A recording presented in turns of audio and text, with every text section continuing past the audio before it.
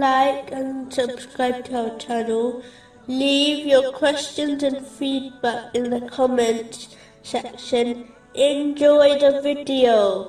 Continuing from the last podcast, which was discussing chapter 8, verse 26. But he sheltered you, supported you with his victory, and provided you with good things, that you might be grateful. If Muslims desire to enter the sanctuary and refuge of Allah, the Exalted, in this world and the next, they must sincerely obey Him by fulfilling His commands, refraining from His prohibitions, and being patient with destiny, according to the traditions of the Holy Prophet Muhammad, peace and blessings be upon him. The same way a worldly king will not protect or honor the one who disobeys them, neither will Allah, the Exalted.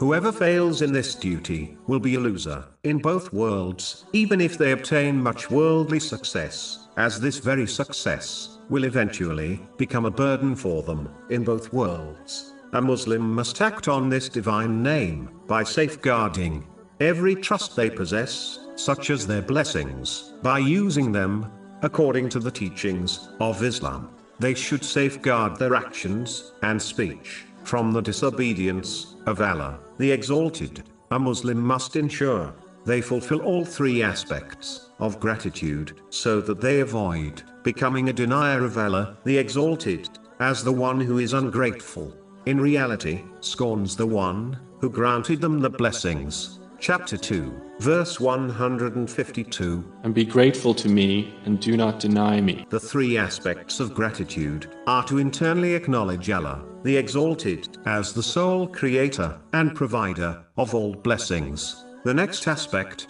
is to praise Allah, the Exalted, via the tongue. And the final and highest aspect is to practically show gratitude through one's actions, by using each blessing as prescribed by Islam in order to please Allah, the Exalted. Chapter 14, verse 7. If you are grateful, I will surely increase you in favor.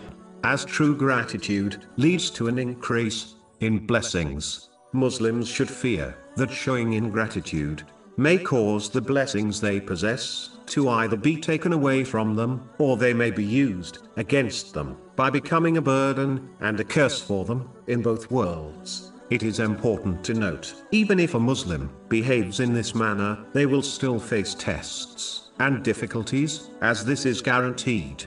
But if they behave as discussed, they will be guided through every situation, so that they obtain peace of mind and body in this world, and a great reward in the hereafter.